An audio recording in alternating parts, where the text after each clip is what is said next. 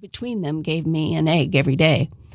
I gathered wild asparagus, dandelions, plants, and other edibles the Indian showed me.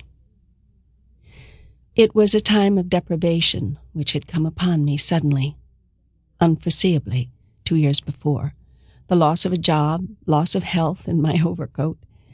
Yet it was a serene and growing time, a time of preparation. Mostly we don't recognize these times for what they are until the experience for which we are being prepared is underway. One day, I saw a truck draw up at the plank bridge across the stream which was my link to the world. A fat old woman clambered down with a paper in her hand. I sighed. She had come before, and there I knew went the morning for which I had other plans. Also, there was nothing in the house but the egg and half a loaf of rather stale bread. But I could give her mountain tea and my attention, so I went to greet her smiling, mindful of the debt people of my pigmentation owed to people of hers.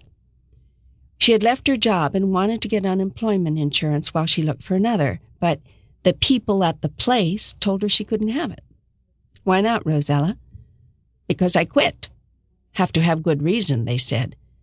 I told them I had good reason. She frowned at me fiercely. "After a while, they give me the paper, so I come to you." "What did happen?" I asked.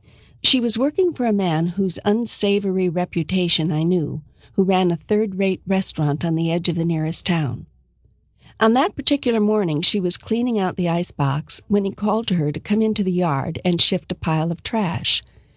She had one more shelf to go and thought she had better finish that while the water was hot, and she had her cleaning things out.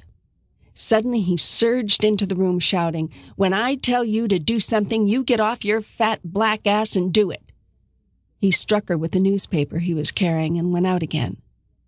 "Did you tell them he struck you?" "No.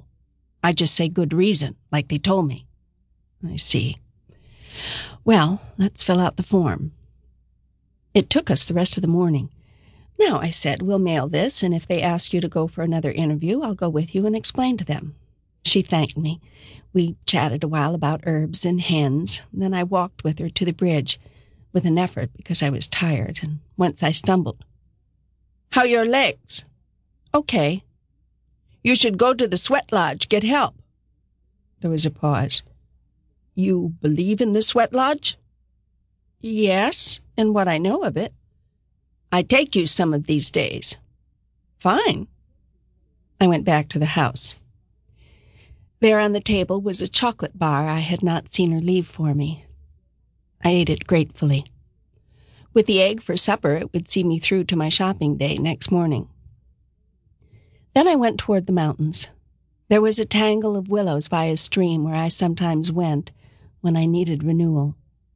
A good way to refill depletion is to lie on the earth, stretched out head to the north. Normally I lie on my back, face to the sky. In sorrow, defeat, or emergency, I lie on my stomach, face to the earth. It works. The healing currents flow.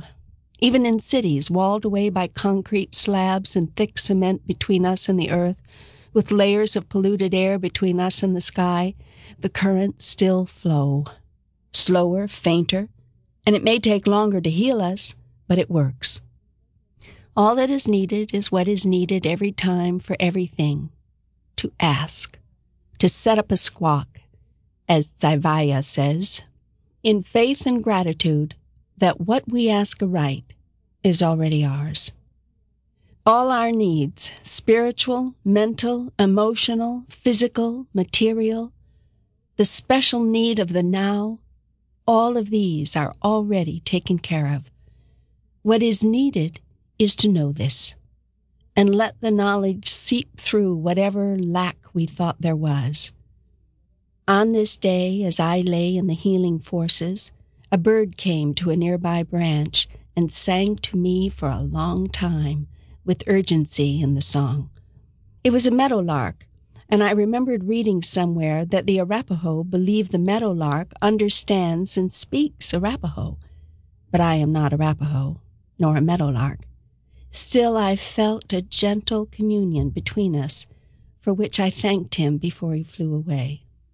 There are no meadowlarks in the great cities.